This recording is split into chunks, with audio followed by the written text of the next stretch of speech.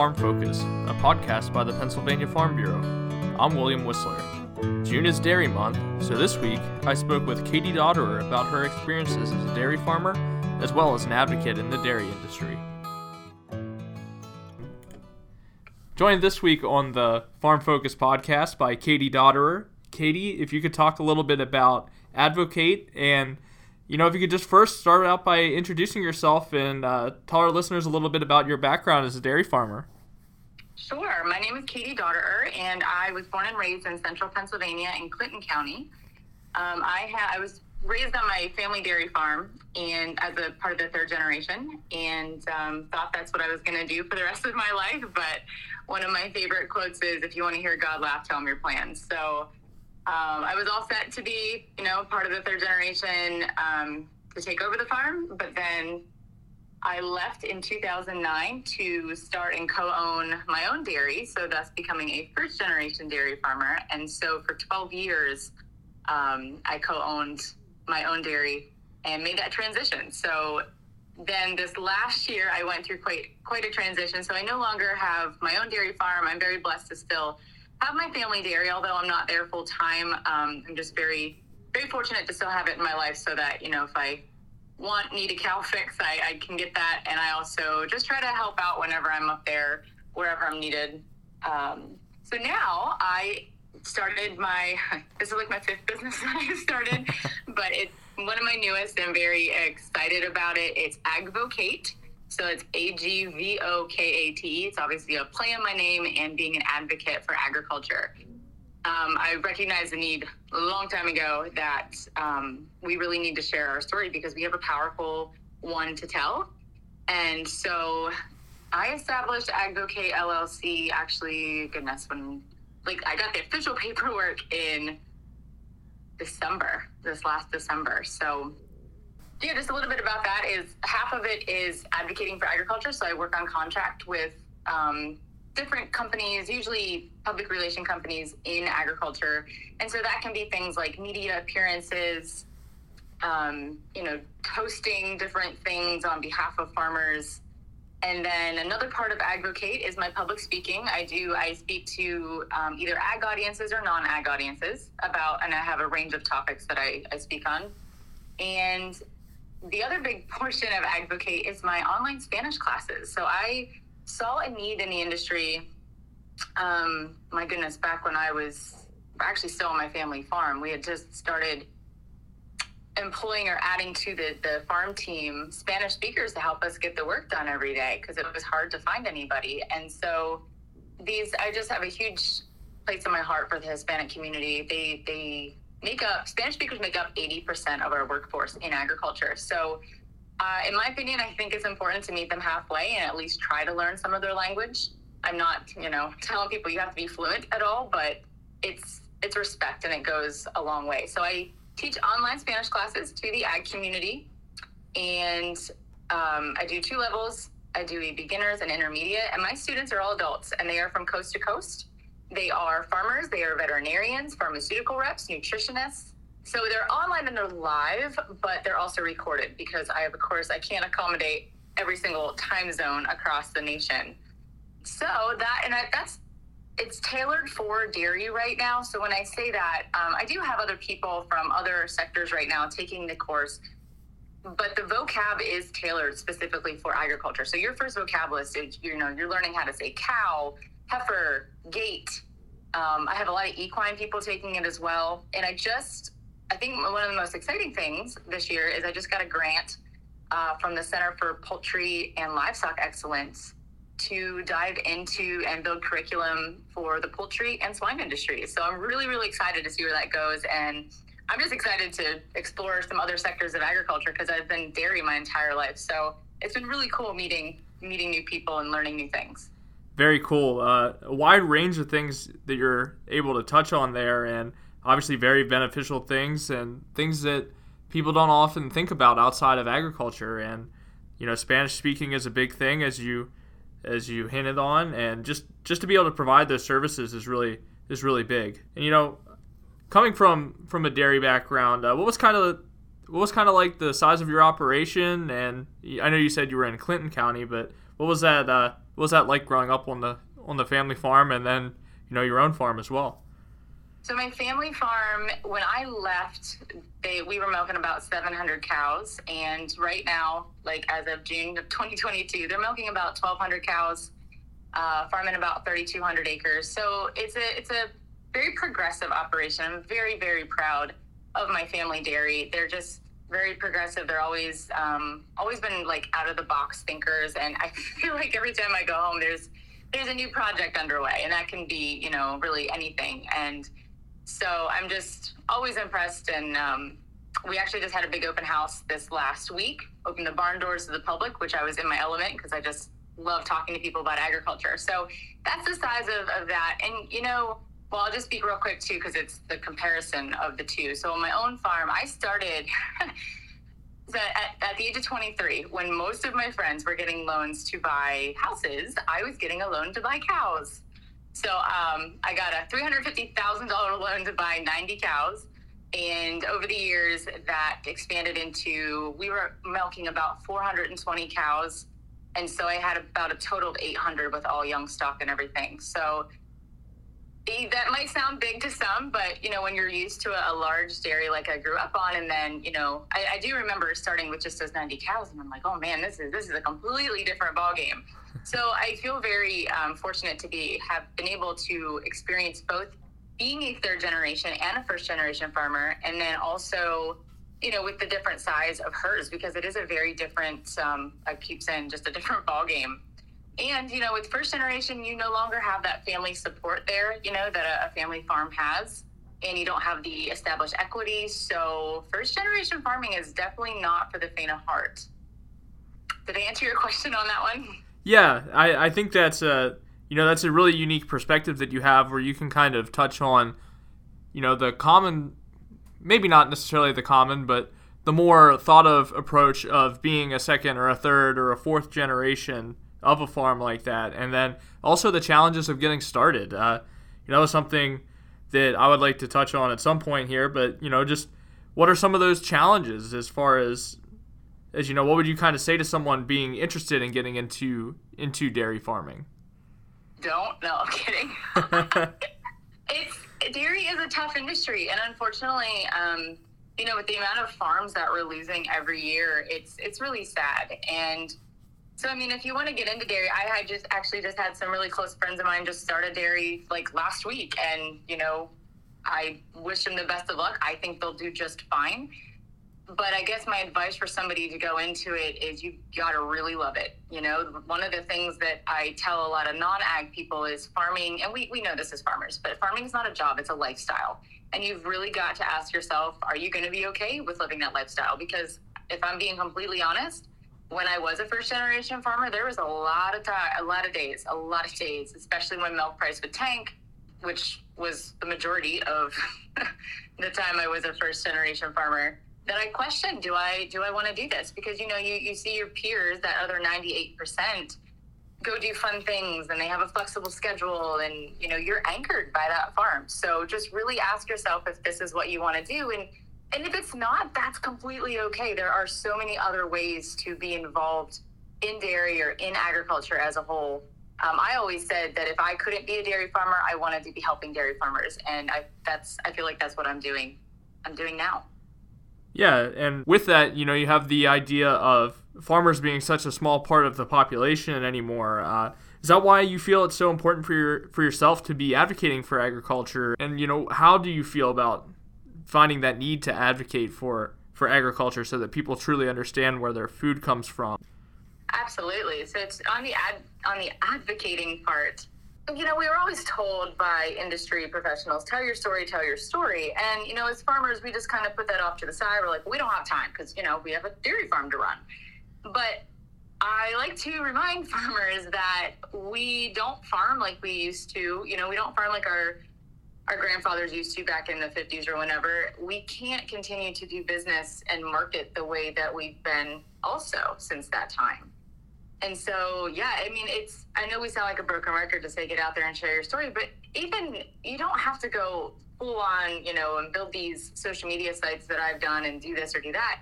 It's as simple as having a conversation. It is simple as, maybe you're out in public somewhere, obviously off the farm, and you just strike up a conversation with somebody. Everybody, because farmers are such a small population, a lot of people don't know a farmer. I love, if I could just share this fun story. I was on an airplane, gosh, I'm going to say 5-6 years ago.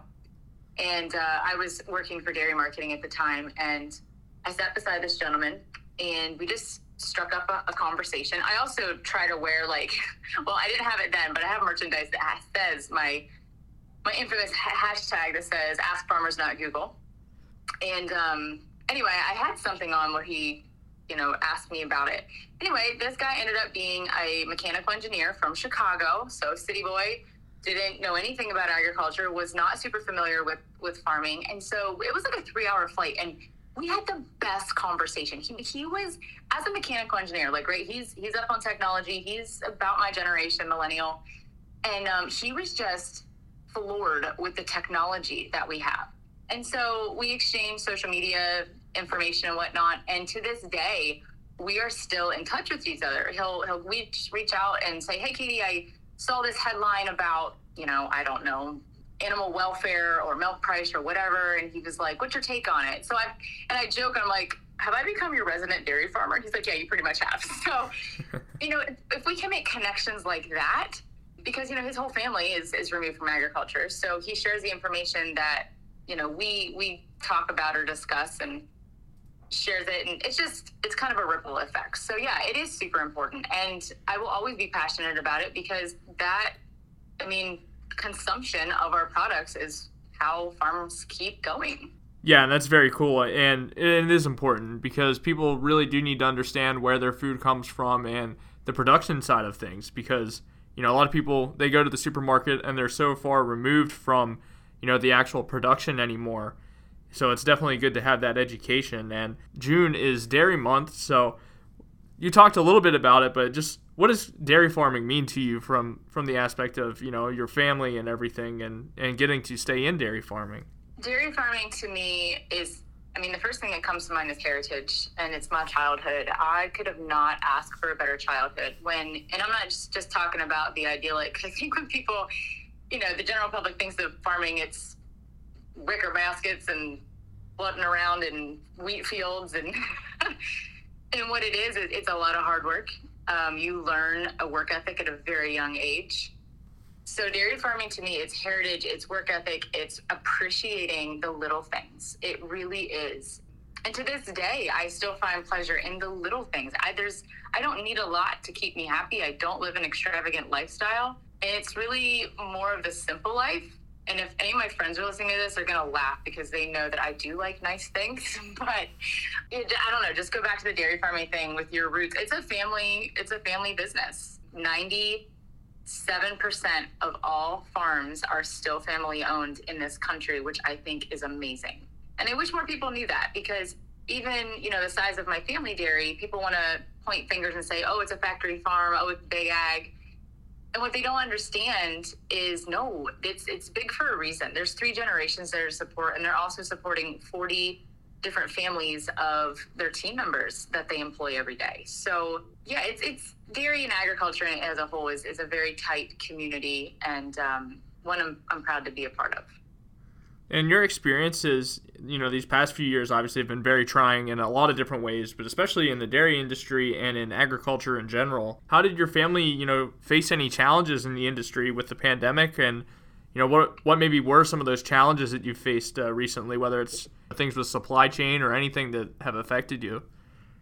I can't speak really for my family as I'm not there every day. I just know that they're very smart business people. They have a sharp pencil. On my dairy, we did what we call risk management, where you can lock in a milk price and play that game. So that had helped. The supply chain, you really can't do anything about. Once that milk leaves the farm, it's out of your hands. It's out of your control. Now, I will say, just another fun little story about the advocating part. When farms were being forced to dump milk, obviously that made the news. And on my Facebook page, I have 12,000 followers. I woke up the next morning to some kind of not very nice messages from people. And they were like, Katie, why are farmers being so selfish? Why are they dumping this milk? Why can't you just bring the milk to a food bank? And I'm like, oh my word, you guys have no clue the processes that milk has to go through before it even gets to the store. And it's actually a pretty cool story. And, I was also finding that farmers didn't really understand either. So what I did was, I'm like, the teacher in me was, okay, I need to do something here to educate the masses. So I had borrowed a toy milk truck from my neighbor, and I laid out on a big table. I filmed it. It was, I think, a Facebook Live video. And I just kind of went through the process of when the milk leaves the farm. And, I talked about things like homogenization, pasteurization, the processes that milk has to, like, you can't just take this milk to a food bank, people, and people had no clue. And so the comments that I got from that was just insane. And I also did my homework. We'd ship milk to Land O'Lakes. And so I had called them and, cause I wanted to understand myself. I'm not one of those people that's going to, blast something on social if I don't know what the heck I'm talking about. And so I got a hold of Land O'Lakes and I'm like, hey, is there anybody I can talk to in supply chain management? Side note, I took that class in college and I hated it. So it was just boring to me. But I learned a lot that day. They actually put me in touch with the senior vice president. And bless his heart, he gave me an hour out of his day, I think it was on a Saturday, just to, walk me through and educate me first on how the supply chain worked and what was happening during the pandemic. So I was able to break that down into easier terms for my followers to understand. And it was crazy because it became an economics lesson too. So I had both, farmers and non-ag people learning so much from that. And so that's why the advocating thing is super important to me, because sometimes I think we overlook some of the simplest things that need to be explained. Yeah, and that's a really good example of just that disconnect between farmers and sometimes the consumer. There's so much that goes into it that people truly do need to understand to fully be aware of, what's important as far as getting their food and keeping the supply moving. And like you said, there's so much that goes into that once that process is started. And you've talked about it a little bit in your introduction, but if you can explain a little bit about what Advocate is and some of those programs you have with it. Yep. So again, Advocate is it's advocating for agriculture. So that's when I say working on contract, that can be with a big PR company, but it can also be with a smaller organization. And I've worked a lot with some organizations right here in Pennsylvania. I live in Gettysburg and I love to travel. So any opportunity that I get, again, to advocate I rarely turn down. So it's my public speaking. Again, I talk to ag audiences, non-ag audiences, depending on the topic I'm asked to cover. And then the big portion is my Spanish classes. And so again, those are online and recorded, specifically for dairy right now, but my goal is to release my first poultry class in the fall. They are 8 weeks. And if you want to learn more about this, you just go to advocate.com. That's my website. You'll find everything there. And then I'm also working on English as a second language. I'm also certified in ESL. And so right now I do tutor 5 gentlemen that work on a hog farm. They are fantastic. It's like my favorite 90 minutes of the week, teaching them English. So the whole language barrier is a fun challenge for me to help bridge that divide. And I just love that, especially the people too that are signing up for Spanish courses, they're showing, hey, we recognize the need to respect, the people that are here to help us do this work. And so that's another big part. I feel like I'm forgetting something. I have so much going on at one time. I love it. It's just sometimes it's hard for me to keep track. Yeah, it's definitely a wide variety of things that you're doing there, and it's all very important and very cool stuff. And you had talked about, your idea kind of came from just kind of seeing that need through growing up on the farm. Was it difficult to get started? Like, was this a hard process that you were able to go out on your own and start this business? You're talking Advocate? Yes. Yep. It was more scary than anything, right? Like, I have a speech actually titled Silos and Silver Linings, and I talk a lot about how we are resistant to change, but another part of growing up as my dad's daughter, we were at a very early age instilled with the saying, nothing is more constant than change.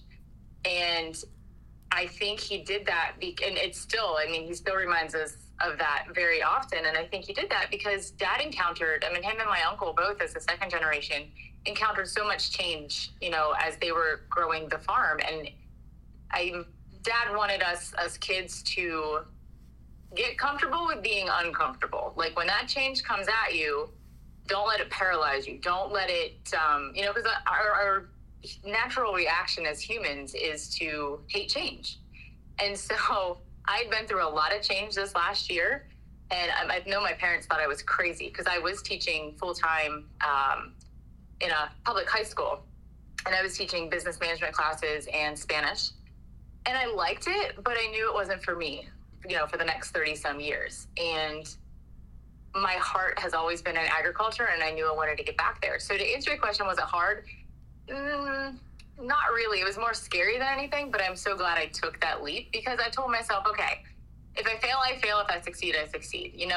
People fail all the time. I have failed in the past, and you just get back up and you keep going. So I think it's like just that big leap of faith to take. There's something else I was going to say about that. I knew there was a need for it. And so the Spanish classes actually had been a side hustle of mine for like 3 years. And to take that mainstream, I was like, oh boy, am I going to be able to, to pay my rent? Am I going to be able to pay my bills by doing this? But again, I knew that if it failed, that I could apply my skills and experience elsewhere. But so far, I haven't had to do that. Yeah, very cool. And you touched on a lot of things there, and one of the more important ones is the ability to adapt. And obviously, that's a big thing for farming and just in life in general. But with that and that change, are there any trends in the industry that you've kind of noticed of late in dairy? Obviously, you touched a little bit earlier on the fact that dairy farms have been disappearing over the years, but what have you seen as far as trends in the industry? As far as trends, one of the big ones is you can't just be a dairy farmer anymore. You have to be a business person. I know people are going to hate me for saying that, but I don't really care. In my opinion, it's very true. You can't just, be good at taking care of cows and crops and expect to be in business, 10 years down the road. You also have to understand the markets. You have to understand what is your cost of production. It literally blows my mind the amount of people that do not know their cost of production. And it's like, how do you, I don't understand how people run a business like that. And maybe it's working for them. If so, great. But I guess I have always been used to knowing the numbers down to a few cents of what is it costing me to feed a cow per day? What is it costing me to, do X, Y, Z? And it's the same with my business right now. Anyway, I won't go into that. Another trend is technology. We've always been, I feel, early adapters of technology in the dairy industry. And I just see that continuing and I see that progressing. And my hope for the dairy industry is that people keep an open mind. They keep an open mind to what this technology can do for them, can do for their farm, can do for their families. Because I think, it comes back to nothing is more constant than change. And if you have the motto, well, we've always done it this way, you're not going to get very far. Yeah, very true. And a lot of, insightful things there. As far as where, the future of this lies, what are your thoughts on where the industry is kind of headed? Whether, that's some more changes in practice or even more technological advancements? Like, where do you kind of see that going? I have no idea. Your guess is as good as mine. I'm an optimistic person, but with the amount of dairy farms that have been going out of business, it's very discouraging. And I just hope that, with my previous spiel there on technology, that helps save some farms from selling. But I also, on the other note of that is, again, farming's a lifestyle. And if it's not for you, then that's okay. But yeah, I wish I knew. Different people have different opinions of, I've heard everything from, the the small farms are getting eaten up by the big farms. I do think there's a lot of consolidation, and that's to each their own of whether you think that's a good or a bad thing. But we have to roll with the way the markets are going and the way that consumerism is happening. So you talked about the idea of needing to be a business person as a farmer and needing to kind of adapt to that and not just being, stuck in the idea of, I know how to feed cows and take care of crops. Where do you kind of see the future as far as farmers that aren't necessarily involved in like co-ops and things like that, as far as branching into other things, whether it's different dairy-related products, such as cheese, ice cream, independent creameries, or dairy operations? Like, do you think that's been more prevalent lately? Yes, definitely. I actually had started an ice cream business on my first generation farm before my transition, and I mean it went well, but I had also wanted to think outside the box. And so if you're a farmer looking at what we call value added, whether you're looking if you're looking at cheese and ice cream, I just feel like that market is becoming saturated. And so I just challenge and encourage people to think outside the box. There's other things that you can do with dairy. So yeah, I don't know if I would call it an unfortunate part, because I mean, I feel like are getting to a point where, okay, like the whole purpose of starting an ice cream business for my farm was to add another revenue stream, because, we didn't want to go through another low milk price year without having some sort of buffer. And it did help. It was just soft serve, so you don't have to go completely crazy. And as a first generation farmer, I think a lot of people are like, oh my gosh, how are they doing that? I bought a freaking, it was an old like carnival trailer off of Facebook Marketplace for like $4,000. And it wasn't anything special. And it took a lot of sweat equity to get up and going to pass the Maryland health codes. But once I got up and running, it proved to be very, very successful. But again, ice cream's great and all. I mean, ice cream's awesome. But I just feel like if more and more farmers go that route into the cheese and ice cream, it's just becoming very saturated. So just try to think outside the box. There are other things, like I said, we can do with dairy products. We just need to do a little bit more research. And with technology these days, I mean, there's got to be some other things we can do. Yeah, and you've given a lot of great insight on a lot of things, whether it's the industry, what you're doing yourself with Advocate. Is there anything at all, whether it's industry related or, on your business side that you'd like to kind of add to this as we kind of close? Not really. I mean, if you're a farmer listening to this and, I know milk price right now is actually decent, but the cost of everything else is through the roof. Know that we still need you and that we appreciate you, and you're still needed in this industry. You're still needed, for everyone. If you're looking to get started in farming or even start your own business or maybe make a huge change, I don't know, maybe you're leaving the farm. Maybe you want to leave a corporate job to do something, do it, because you're going to regret it if you don't. I always said when I started this, again, my parents thought I was crazy because I left a stable income. I got a paycheck every 2 weeks and I had health benefits, and I am paying for that out of my pocket right now. But do it, because I knew that if I didn't do it, I would always look back and say, what if? And that's no way to live life. And one of my mantras that I live right now, and it's in Spanish, it's una vida, which in Spanish means one life, because we are only given this one life. We don't know when it's up, so live life to the fullest and live your dreams. You might fail, and that's okay. And the other thing, I have a friend that I actually just talked to the other day, and she had recently had a setback in what she was doing. And I said, you can't call it a mistake and you can't call it a failure. You should call it a lesson, because we learn whether it's a mistake or a failure or whatever, to spin it positively. It's a lesson. What did you learn from that? What could I have done better? What can I, improve or make changes to for when the next time, or whatever endeavor that you're looking at. Very insightful, and, a lot of information that you gave us there. Katie, thank you so much for taking the time to be on the Farm Focus podcast and and share some of your knowledge and experiences with our listeners. You know what? Thank you so much for having me. I really enjoy the opportunity. If you enjoyed this episode of Farm Focus, please subscribe. More episodes are on the way, and all of our past episodes are available on Apple Podcasts, Google Podcasts, Spotify, and on Podbean at pfbcast.podbean.com. Thanks for listening.